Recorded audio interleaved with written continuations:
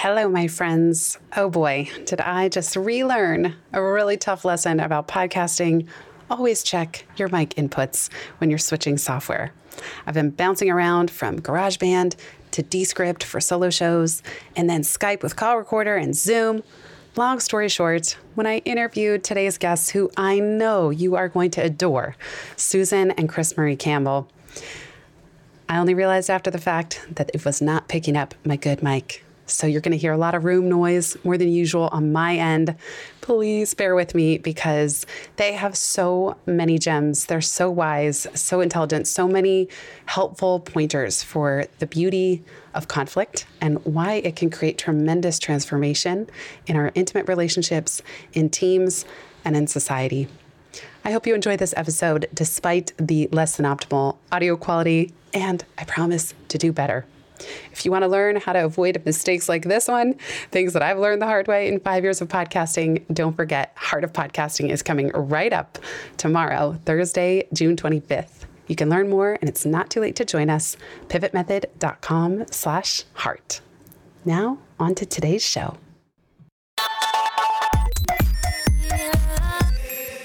Hello, everybody. I am delighted and excited to be here today with Chris Marie Campbell and Susan B. Clark. They are the authors of their most recent book, The Beauty of Conflict for Couples, Igniting Passion, Intimacy, and Connection in Your Relationship. And their previous book, The Beauty, with pain crossed out, of Conflict, Harnessing Your Team's Competitive Advantage. Chris Marie and Susan are amazing. I already got to say hi on video before we hit record.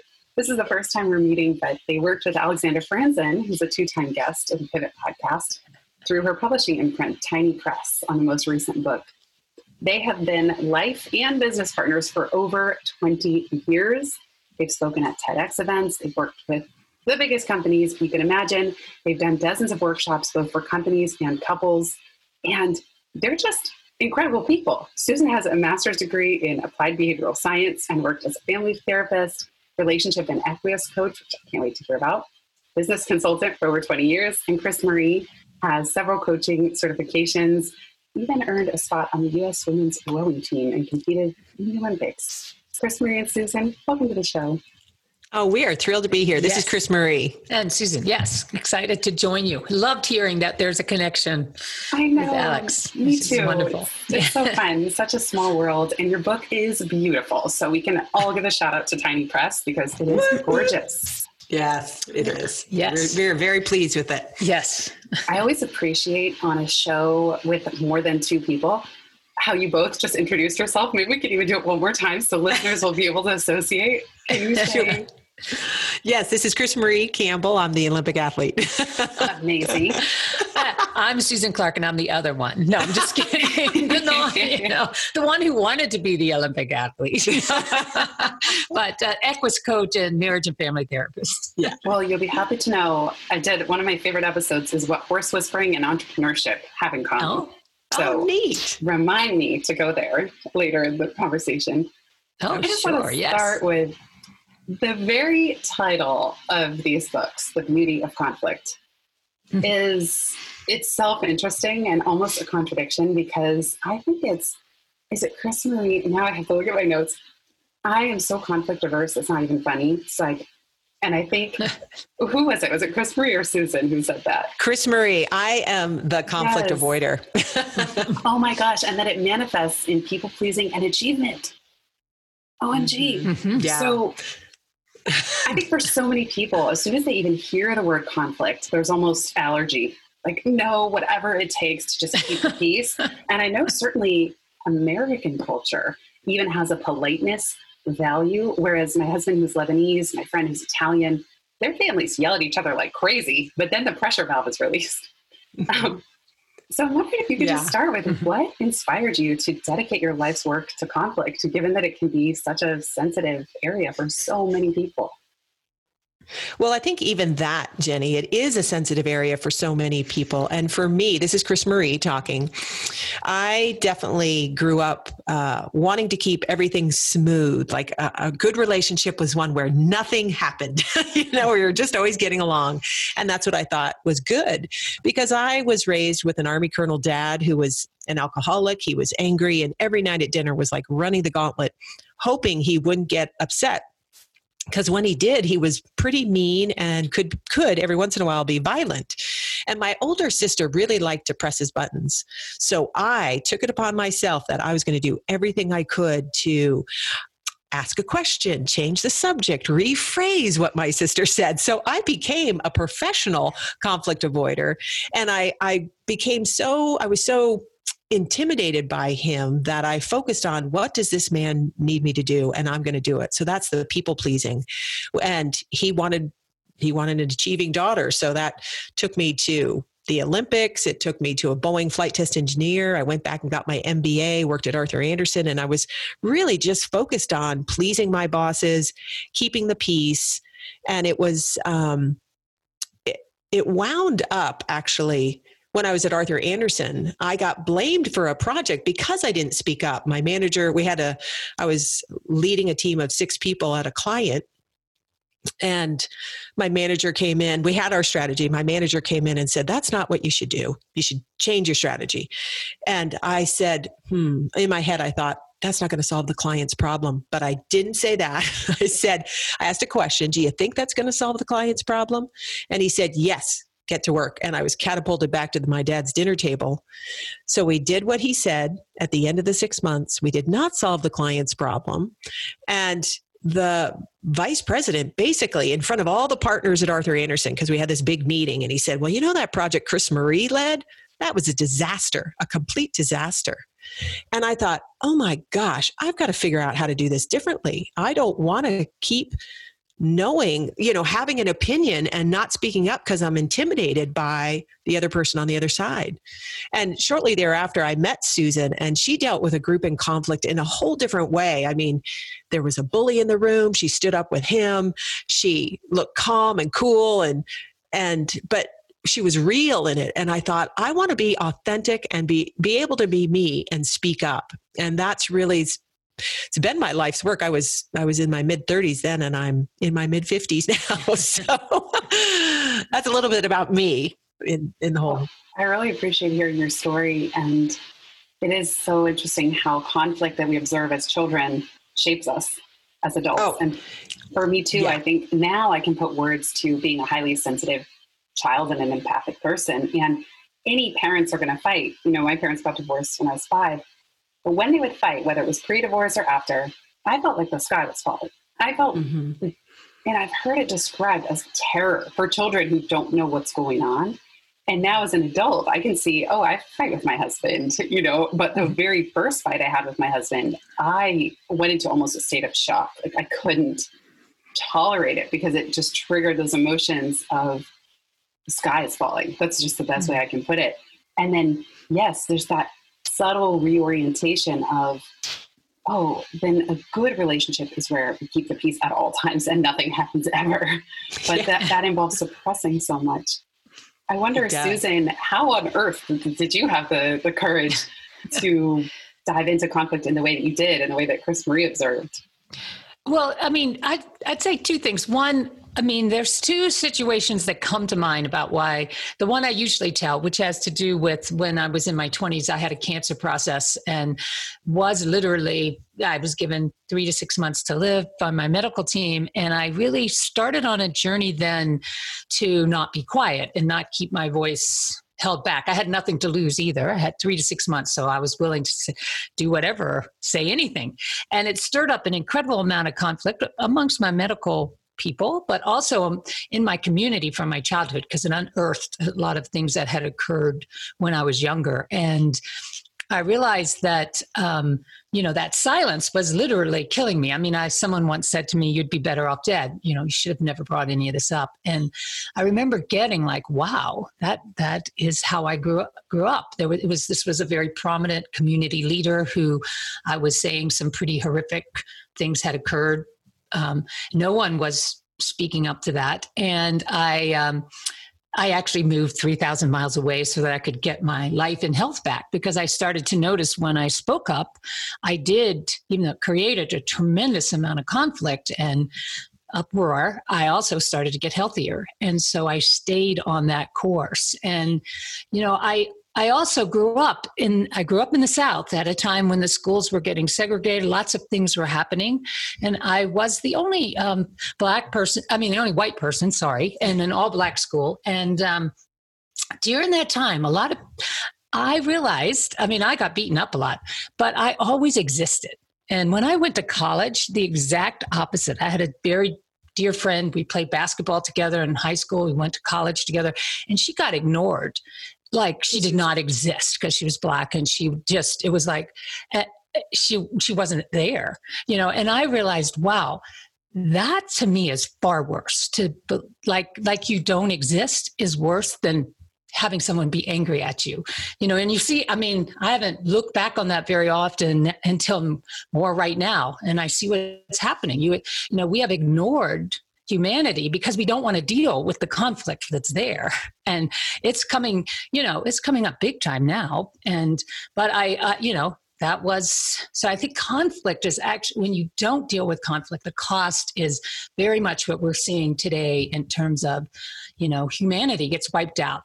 Either one group does or the whole thing does, because conflict's a part of being human, and we got to deal with it. I love how you put it on your recent podcast. The show is called The Beauty of Conflict. Listeners, I highly recommend it. You said fear of feeling and fear of conflict is like holding a beach ball underwater. That we think we can outsmart our emotions, and yet you can't. It's going to bounce back up. And I'm so grateful that you covered just now, and even on your podcast, what we're seeing with the Black Lives Matter movement is a demand to feel the hard feelings, see us, hear us, see the pain, feel the pain. This isn't just pain that every time a Black person dies at the hands of the police, the Black community should feel and process and grieve. And it's white community and white people that have actually ignored it and moved past it and had the privilege to do that for far too long. So it's amazing how prescient your work is for this moment in time, because I think the request, and certainly from the Black Lives Matter movement, is we want you to get more uncomfortable. We want you to look at the inner conflicts within yourself, the conflicts with what you say and what you do, the conflicts in your community. And yet, as you also say, so few of us have the skills to really truly process and talk about our feelings and even work through conflict in a public setting, which I personally find terrifying with cancel culture. Like, how do we do this? And I'd love anything you could share of just diving into this time in history. Well, one thing that I would say is, a lot of times people want to know that it's going to be safe and that they can speak up. And the reality of it is, with some of these issues that we have and are facing, the promise of, first off, safety is a tricky thing, because what one person thinks is safe is not going to be safe for someone else. So safety, you have to be willing to risk being exposed, being emotional, take that emotional risk, that you can't put too many tools and rules in place because people won't show up then. And so then things can go underground, and that actually ends up making the problems worse, which I think is one of the biggest things we're seeing with some of these racial issues that have been there forever, that never get talked about honestly. So, and what Susan's saying about safety is a tricky thing, meaning some people, some people want things to be calm, like me. I like things to be calm and nice. And Susan more likes when it's passionate and loud. Just that little difference. And then multiply that to all different things. We all have these definitions inside of ourselves of this is what's okay or safe or what I can tolerate. And I think that's what's being pressed upon is, no, what we're talking about is it's so in our blind spots that in order to become aware of it, we are going to be uncomfortable to have to acknowledge, wow, I am prejudiced. This is how it does show up. I didn't even realize it. And I might feel embarrassed, guilt and shame. That might be one side of the equation. Or I feel ignored. I loved when your doctor on the show last week had said, everyone wants to feel seen and heard with positive regard. And I thought that's so true. We all want to be that's what every human being wants. And some parts of our population, Black lives, have been not treated that way. And so no wonder they're so angry and upset. It makes perfect sense. And to not honor that, it doesn't mean that we have to say, I am horrible, but I can actually really see how come you're so upset and how unjust this is. It's sort of ironic because the statement, I am horrible, ends up making it about me instead of them anyway. Yeah. So it's kind of like it's that part just drives me nuts. It's like, okay, you're not actually I'm not doing you any good. I hold you as able and I want to listen to you is the best I can do, not make myself horribly wrong. I do nothing then. And the only way I can hang into those types of conversations is by really breathing and listening and knowing that, hey, I could be here. I'm not going to fix this. I mean, I think that's another thing that's just a kind of a horrible injustice. I'm not going to fix it. I am going to stay with you. I'm going to listen deeply. I'm not going to even imagine that I could totally understand, but I'm going to do my best to witness. And that I think is true in any kind of conflict. Too often we as a culture want to fix things, make it right. And that right away gets us into trouble. And this comes up in the present day Black Lives Matter. It comes up in couples. It comes up in business teams that people want to be seen and heard, and that witnessing is so crucial. And a lot of times we want to have these we want to dive right into these big discussions, but we're missing the actual human on the other side. And can I actually see you? Look at your eyeballs and get to know you as a human being. And this is what we do this with companies all the time and also couples, because it can be anytime we're enemy making, which we can do even in a couple, like you are the problem, is to slow it down and actually help people connect and then dive into those deeper issues. I love everything you just shared, and particularly this notion of witnessing. And you mentioned Dr. Anthony Harris, that holding each other in positive regard. Even Oprah, when I attended her 2020 Vision, she said every single interview for 30 years, when it was over, when the camera stopped rolling, it didn't matter if it was Beyonce or President Obama, they would say, did I do okay? Yes, I remember that. Yes. And Oprah says the core question is, did you see me? Did you hear me? Did what I say matter? Yes. Yeah. That's what we all want. Yes. And if Oprah's saying it, well, then it must be true. Exactly. Well, and I think she referenced in that conversation something Maya Angelou had said to her about that. People want to feel seen and heard, and that I matter. Yeah. I so believe that. That's what I want. Well, right. I mean, you bring up kind of the rock of all times with Maya Angelou in her book, Tell Me When, When a Caged Bird Sings. Yeah. And her silence, when she went silent for 8 years because of sexual trauma that she wasn't going to speak about. And when she talks about it, she was so powerful. She said, when I was ready to have my voice, I spoke again. And that was I still can get chills because she was such a strong lighthouse candidate woman in the world who spoke to so much. But I just remember hearing that, she said, no, I'm going to go silent until I'm ready to bring my voice back again. Mm-hmm. And when it will be heard. Yeah. Wow. And just that process of honoring her process. Yeah. And deep listening, as you said, not just jumping straight to fixing, which is quite a construct we have. Even the Dr. Harris and Dr. MJC, they both said, we're doctors. We're trained to fix things. We're trained to jump in. And there's the sort of the patriarchy or the patriarchal, not to get into all that, but there is quite an action bias, at least in American culture. It's like a fix it, get her done bias. Yes. And we're not that relational as a culture. And I only realized this, talk about invisible blind spots, which is redundant, but blind spots. Michael, who's Lebanese, they're so family and community oriented. Nobody cares what you do. Like when I would go to Beirut over the holidays and meet all these people, it's just all about the relationship and being present. And there's, yes, they do have structures in society where they have association with status in terms of what they do, but it's not the orienting question of any conversation. What a treat. I mean, the whole fixing piece, I do think it is a patriarchal focus. And often in couples, we actually will slow them down, even in business discussions. Because if you go to fixing, and this could happen on the global level right now too, if you go to fixing, you're usually fixing the wrong problem. You're fixing the top level and it's it's going to make people think, oh yeah, we're doing something. And there's this whole underbelly that is not being addressed, which is why is this really so important? And how do you feel about it? And when we encourage couples that are in a kind of an irreconcilable difference, it's actually to have a conversation. We do it as a 5-5-5. 5 minutes, one person talks and the other person listens. 5 minutes, the other person talks and the other person listens. And the last 5 minutes is a dialogue. So it's this container, a 15-minute container that when there's a tough situation, to do that without coming to a solution and do that over a series of days, what starts to happen is people deepen that conversation and they recognize why it's so important inside of them. And you get to core values.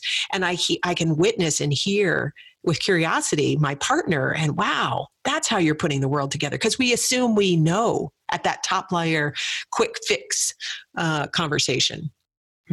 That reminds me of a book my friend Dory recommended to me a while back called Hold Me Tight.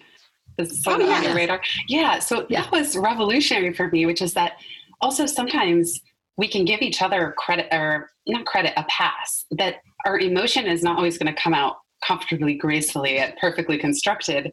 And that book woke me up that sometimes we are going to be unskillful. And I certainly am this way when I get triggered or I'm very emotional and it's like the ugly cry is happening. If the other partner can see you actually just want to be seen and hugged. And yes, this feels like it's directed at me, but maybe it's not actually about me. And it's almost like we just need that extra pause to realize, oh, yeah, I don't need to fix this. And this isn't even about me. This person needs a hug. And I don't know how that extends beyond intimate relationships, but I think that if we can give each other the grace of, you're not always going to express your emotions perfectly to me in the first place.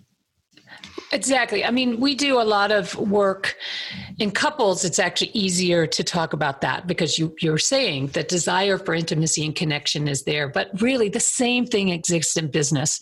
People are not in an organization. I mean, maybe some people just want to make money, but I would say that's just kind of not true. Most people join an organization, want to go to work because it has meaning and purpose, a deeper, much deeper, and they want to be a part of something.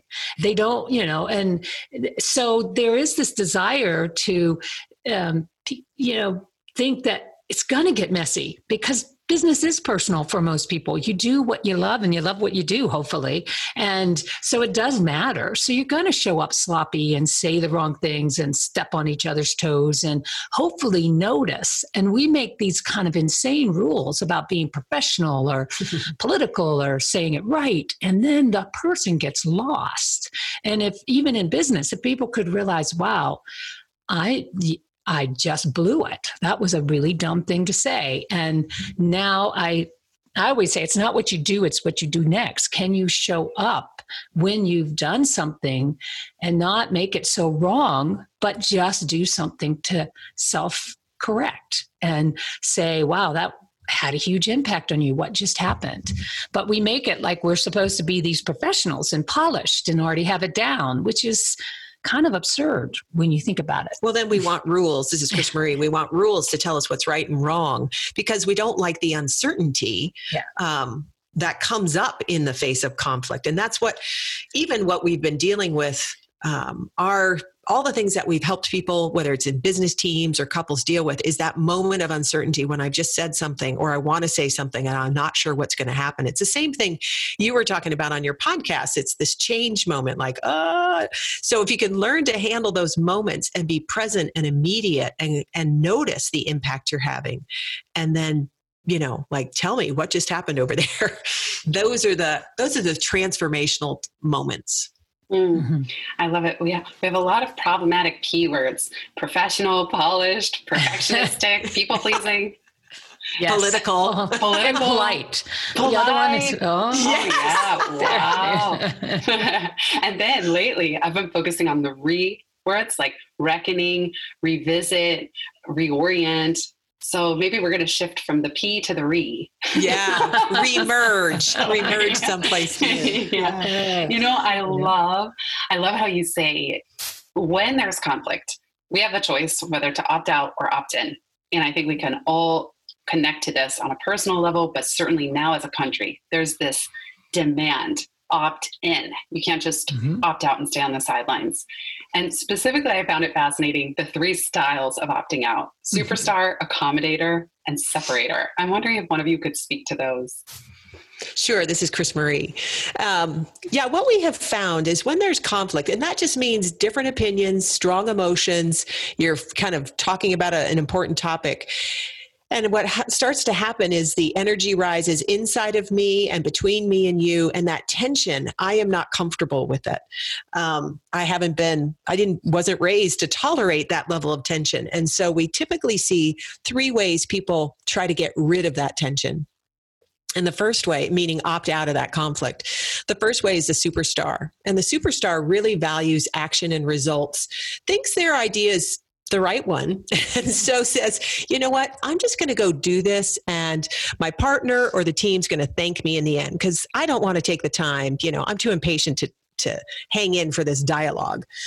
The next one is the accommodator, and the accommodator really values peace and harmony in relationships, and they are really willing to sacrifice their own point of view for the sake of the relationship or keeping the peace. Now, this is what I was trained to do growing up. I just didn't have an opinion. I was focused on what did dad want? What did my boss want? And became the super pleaser. But eventually I had a meltdown because, too much was going on that I wasn't really addressing. And the third style is the separator. And the separator really values clarity and calm and can, especially in a team setting, they're the ones that conflict comes up between 2 members and they're like, I'm going to check my email. I'm going to go to the bathroom. Tell me when you 2 are done with that and we can get back to the real work. I'm just going to go do something else. The one thing, this is Susan, I'll just add, the thing about it that makes this really tricky is as adults, we've gotten very sophisticated at this. So really, those 3 styles can be almost superpowers if we weren't trying to live and work well together.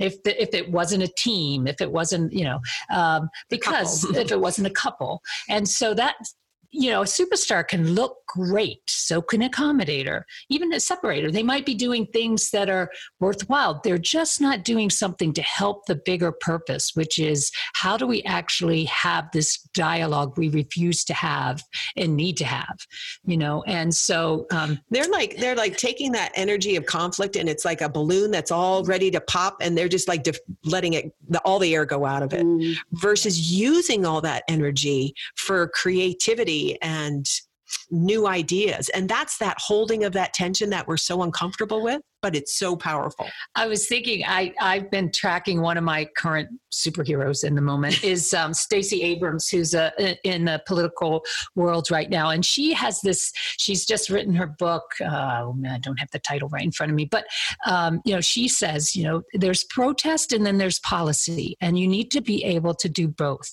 And I really do believe we're at this point right now. And policy to me, and when she talks about it, she says it's about having the dialogue you need to have to keep it going. If you just protest, you won't actually get to that. Mm-hmm. You'll probably go into those 3 styles. People will, donate tons of money, but they'll never have the conversation to look at their own way in which they're contributing to the problem at hand. Or we'll solve one problem like police brutality, but we won't address how this is constant racism that goes on amongst people all the time. So, I really appreciate her concept is, yes, you got to raise up and get that feeling coming out, and then you need to use it to have, she talks about policy because she's in politics. I talk about dialogue and actually talk to each other. And it's, because that's, I think, really that changed one person at a time. Like, oh, you are a human being and I'm affecting you, and I don't want to be affecting you that way, or I don't want that to happen to you. Mm-hmm. So I love how you also frame the opportunity cost. So there's not just the moments of tension, but that without any conflict, we're not creating transformational teams. No, we're not as creative. So it's so, and I love what you said too about those 3 modes of opting out, that they can be superpowers. And I could even say some people might benefit from them until you don't. Because there is a shadow side. Like, it might be very convenient for my husband that I always say, whatever you want, whatever you'd like, Oh yeah. I remember doing so much Byron Katie turnarounds, the work. to the point where like nothing bothers me. I'm just doing the work, and then like, oh, this thing annoys me. Let me do the work. Let me turn that thought around. But there comes a point, and I think of it as an 80-20, where actually 80% of the thoughts can sort of be turned around and dissolved, but there's a core 20 that I do want to make some requests and not be demanding. But if I don't do that, and we don't have the discomfort of working through those and getting aligned, then I'm just going to explode. There will come a day where one dish has me like lose my mind, Mm-hmm. And that so is that, just that accommodation, it's like, it might work for a while until it doesn't. And then That it will is- explode. That was me. I mean, I was working my tail off to try to be everything to everybody. And I had a chronic back injury. I was allergic to about 30 different things. I had skin and gut issues, and I was involved with an alcoholic and trying to fix that relationship, which, and until I just crumbled. And because I was so inside out, and I do think there comes a time, just like, enough. I am important. What I feel matters, but I've got to make it matter and stand forth. Mm-hmm. Yeah. Yes. There's another book, When the Body Says No.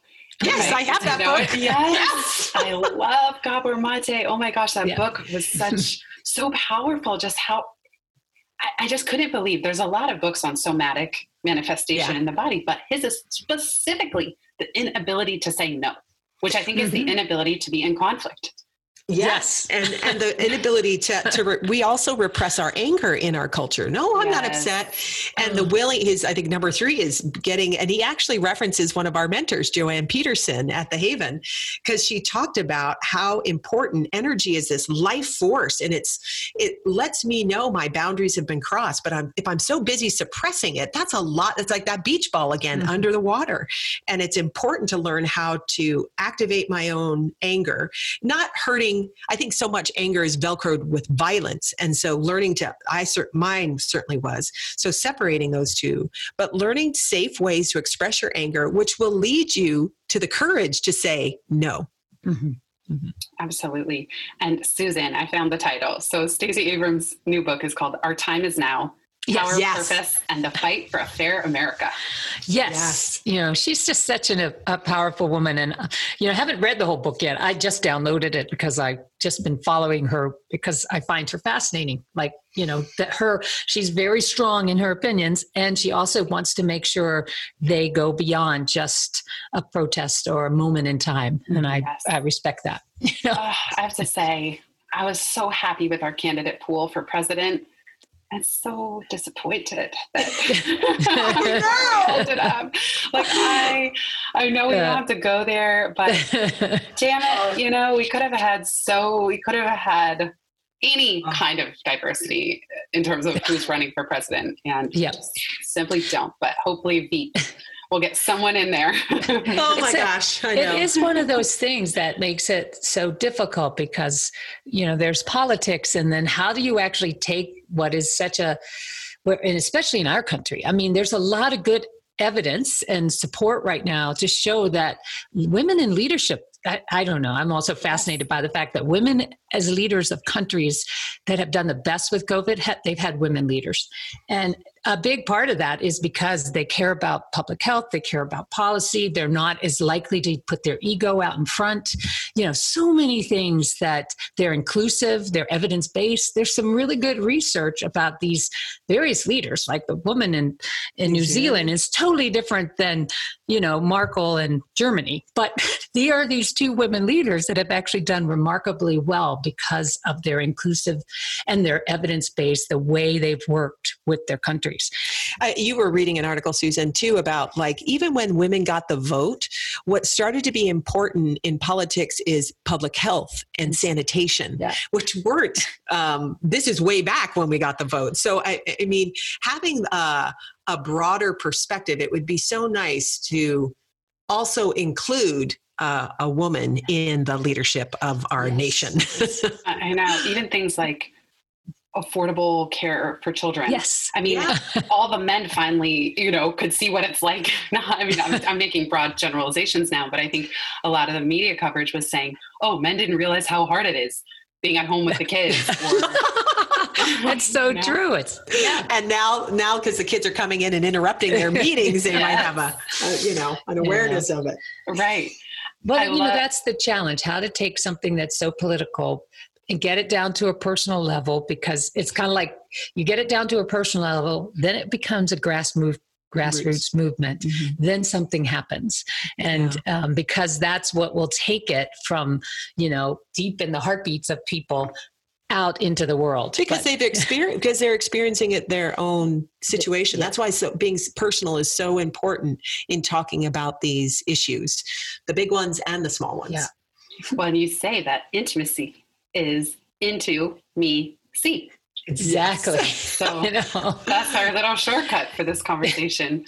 Yes. I also love, there's so many good math equations. We have the 5-5-5 tool, into me, see, and courage equals vulnerability plus curiosity. Mm-hmm. That is so powerful. Yeah. And the one that I thought you were going to say, that in a relationship, we have the relationship math, which is one whole person times another whole person equals a whole relationship. And if I'm only showing up halfway, a half of me times a whole Susan still equals a half of a relationship. And then if we both show up halfway, it's a quarter of a relationship. So how important it is to learn how to find my voice and speak up and show up, because I'm going to feel more alive, and it's going to spark our relationship for good and for, it's going to be messy, but it's going to have so much more life in it. Yes. So then I cannot help but ask, you are both partners in life. You're married. You're business partners, 20 years, and you've written 2 books together. This and now we're living through a pandemic. Yes. not able to add that to the mix. Not able to do anything outside with others. So how is it for the two of you? I mean, I don't even know where to start with that question, but you have so many overlapping circles of your Venn diagram of interaction. What would be maybe like one of your key lessons learned? I mean, I'm sure it's distilled in the books, but just riff on that wherever you want to go. Well, I guess I'll tell you 2 things. One, just the other day, we were getting ready to do, I can't even remember where we were presenting. The couples workshop? Maybe it was a couples workshop. And we were like into everything. We were disagreeing about everything, what we were going to do, how we were going to do it. You wouldn't have known we had written a book on anything. And for me, there's those moments where when I remember, this is actually good because things are sparking. And if I don't take it personally, and if I can hang in and we can listen to each other, it really is quite powerful, because if I can just hold, like, all right, take a breath. It's okay that she's not wanting to do it your way. It's okay. We're going to survive, breathe, and hang in for this. And so, it shows up all the time. And in some respects, at least now I know this is a good sign, And this is Chris Marie. And I think what has been so transformational, just even across the whole 20 years, is I have learned it's okay for me to be me, the good, the bad, the messy, and the beautiful. Like, I don't need to behave well, or how am I going to say this so Susan doesn't get mad? I mean, it's not like that doesn't cross my mind, but eventually it just comes out. And I have learned that I can say what I need to say, and we're going to get through it, even though it is very uncomfortable at times. And that is so freeing. I was so trapped in my own, I've got to do it right. I can't say this. I better say it, just turning myself into a pretzel. And often when we are in the midst of it and it looks like, oh my gosh, we are never going to agree, we come up with something that's so different. Like when all our events, we had all these speaking events canceled and all sorts of things disappeared, in the middle of March. And we were like, okay, well, how can we be of service? And we started doing daily Facebook Lives. We started doing LinkedIn videos just to help our corporate people. And, and I felt so invigorated, even though, everything had been wiped away. And that's very different for me. So we come up with those inspiring, I feel inspired, which is, that's just life generating life, in my opinion. And I really love that. It's such a Buddhist thought. It's part of the Buddhist canon that like bravery is at the edge of sadness, or Pema Chodron, when things fall apart, or just this notion that to feel any feelings is to be alive. And if we can actually pause long enough to say, like this pandemic, I'm living my worst case business scenario. Like, when I was thinking about going on my own 10 years ago, this would probably qualify as, all your speaking gigs will be canceled now and into the future indefinitely. That's a pretty terrible situation, but I can relate so much that there is a certain aliveness. There's something new entering. I don't know what that is. So that's the same, I think, Jenny, in conflict, is that you can get to that place like, wow, I don't know, but there is something new that's possible here in between Susan and I, or you and I, or whatever. Even now, at our world stage, there is. And I think the key thing there, and this was something that my years of cancer, my 4 different cancers and everything else taught me over and over again was, I could always hear it as, this is it. This is the end, and dive into that. Or I could also get curious, because cancer is, my own cells turning against me. So there's something that's kind of intrigues me about that. Like, oh, this isn't some outside alien source attacking me. And that's kind of the way a virus is. It's kind of the way the world is right now. Is if we could get curious about the state of things, it's so different than fighting it and wrestling with it and making it wrong. And it's like, okay, we are here. So, and nature teaches us that resilience, if you look at from a natural point of view, is everywhere. And we are probably the earliest, the youngest in terms of our neocortex, but we keep thinking that's going to be the thing that solves the problem. Unlikely. Oh my goodness. Yeah, nature keeps winning. The ego of humans and Homo sapiens since the day we arrived to this planet. It's like unbelievable. Susan, I would love, before we wrap up, I would love to hear about, and by the way, your journey of overcoming cancer. I didn't realize it was 4 times, but it's so inspiring. Just when you were 24, asking to attend Elizabeth Kubler-Ross's workshop, and her telling you just choose to live. It's so powerful. Talk to us about your Equus therapy work, and what have you learned from equine therapy that has informed either your own personal overcoming, whether it's working through cancer or in the work that you and Chris Marie do? Well, I mean, one, that moment with Elizabeth Kubler-Ross was sort of like the biggest wake-up call, which, you're choosing to die right now, and you have to decide you want to live, and you have to decide it day in, day out, moment to moment. We all do, but you've just been given a date. So get with the program. I mean, she was a pretty strong force of nature. And, I take that now to what you were saying about the horses. The thing about that I've learned from the horses is they're herd animals. So they are always connected. Relationships are how they've survived. And probably one thing about horses, they go back to their feral state quickest. So what I mean by that is if they've been traumatized, if they are given the opportunity to go back to their natural state, they'll go back like that. And the way they do that is by the interconnection of the herd. We have the same potential, but we don't see it. We don't see that we're not separate 9 times out of 10. But if you walk in a pasture with horses, you start to get, I'm a part of everything. And so the horses have really taught me, without, Elizabeth Kubler-Ross's, kind of in my face direction, that I am always a part of everything else if I want to be. And I just have to breathe and get into my emotions, my body, the bigger part of me. I can use my neocortex too, but it's only useful if everything else is engaged. And horses are brilliant at helping you get there.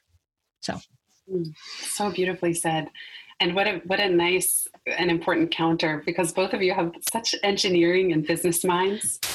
And it's just incredible to see this side be so developed as well, of that intuitive inner. Yeah, it's just very impressive. You're an exact example of 1 + 1 = 100 or 1,000 or 100,000. There's another relationship math for your next. It's so interesting because of this is Chris Marie with my engineering and Arthur Anderson and helping. We do executive offsites and the business world. But what I have, all the work that I do, and I often coach women leaders, it's the self-doubt and the worry and the people pleasing, the perfectionism and fear of authority and not speaking up that plagues so many women. And even though on the outside they look so successful, me included, I had this great outside resume. And I just really, really love helping women fill up from the inside out and make a bigger impact, because we can all do that. And our world needs more intuitive women leaders speaking up. Yes. There's 3 of us right now. Exactly. Exactly. I also want to just add, I often think of conflict because you had mentioned how in your journey of 20 plus years, you end up at something better. And I always try to remind myself that too. My friend Christine calls it the sacred third solution, but it's like there's a tug of war happening on the bottom of the triangle, thinking it needs to be A or B, my way or your way. And then every single time, at least with Michael, that we've worked through this, there's some better scenario that neither of us would have come up with on our own. That is so true. That's exactly how I described it. Because every time when Susan and I got together, we'd get into a fight and I'm like, oh, we're over. We're over. We can't do I would do the same thing. Yeah. Like, oh, he's going to break up with it. It's over now. Oh, this has to end. Oh, I better leave. Yeah, that's my... But inevitably, something new would emerge. That third secret solution. I haven't heard that, but it's sacred solution. Yeah. Sacred. Yeah. Not like my secret too. Yeah. But not my way, her way, but something new. And it's so, once you feel that enough times, I started to believe it. And I imagine you do too, Jenny, that there's that possibility. I mean, I don't want to sound religious or anything, but I do have it's all welcome here on the podcast. Okay. The idea that, I think these came out of, this was the words of Jesus, 2 or more gathered in my name and anything can happen. I don't know if those were exact words. I'm not really a biblical person, but right in that notion that when 2 or more people really connect, so much more is possible. Mm-hmm. And I think it is, you called it, I love that sacred solution, or, I think the power of humans joining together and being a part of the connection versus separate from, anything is possible. Yeah. And I think that's what that message meant, by ourselves, we're just solo. But once we realize we are not alone on this journey on Earth, planet Earth, amazing things can happen. Mm-hmm. So part of the herd. Yeah. So beautifully said. Oh my goodness. I'm just so honored and delighted to get to know you both better and have our pivot paths cross in this way. I know you have a special PDF download that listeners can. Oh, yes. I'd love for you to tell listeners where they can keep in touch and learn more about you and your work. Absolutely. Well, just our website is www.thriveinc.com. So that's THRIVEINC.com. And you can find Chris Marie Campbell and Susan B. Clark, I guess, both on Facebook and LinkedIn. And I wanted to give, just because so often people have a hard time, this is a time of having tough conversations, and a lot of times we don't know how to do that, so we stay silent. And so we wanted to give your listeners a little workbook about how to have tough conversations. And so how you can get this is, if you have your cell phone, you can text 406-350-7691. That's 406-350-7691. And just put your name and your email. And then when you get a reply back, just put the word beauty in there for beauty of conflict, but just beauty. And what the How to Have Tough Conversations workbook, which is about a 15 page workbook, will be sent to your email. So that's how you can get it. Amazing. Listeners, I'm going to put that in the show notes. So if you want to go to pivotmethod.com/240, you'll get all the books we mentioned and this number to text to get the free PDF on Tough Conversations. And you already mentioned this, Jenny, but our podcast is The Beauty of Conflict. Yes. Oh my gosh. Thank you for bringing that back up, because of course everyone here is listening to a podcast, and yours is fantastic. And don't forget to check out their latest book, The Beauty of Conflict for Couples, and their previous book, The Beauty of Conflict for Teams. Chris Marie and Susan, this was such a joy. Thank you so much for being here, and congrats on 20 plus years of doing all the things together. Thank you, Jenny. You're delightful. Wow. Thank you both.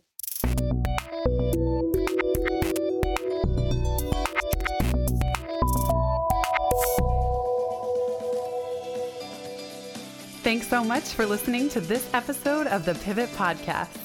Make sure you don't miss an episode or my insider tips and templates by signing up for Pivot List, a curated twice monthly newsletter where I share the inside scoop on what I'm reading, watching, listening to, and the latest tools I'm geeking out on. Sign up at pivotmethod.com/pivotlist. Get show notes from this episode at pivotmethod.com/podcast and connect with me on Twitter at Jenny_Blake. Remember, build first, then your courage will follow. Hasn't it always?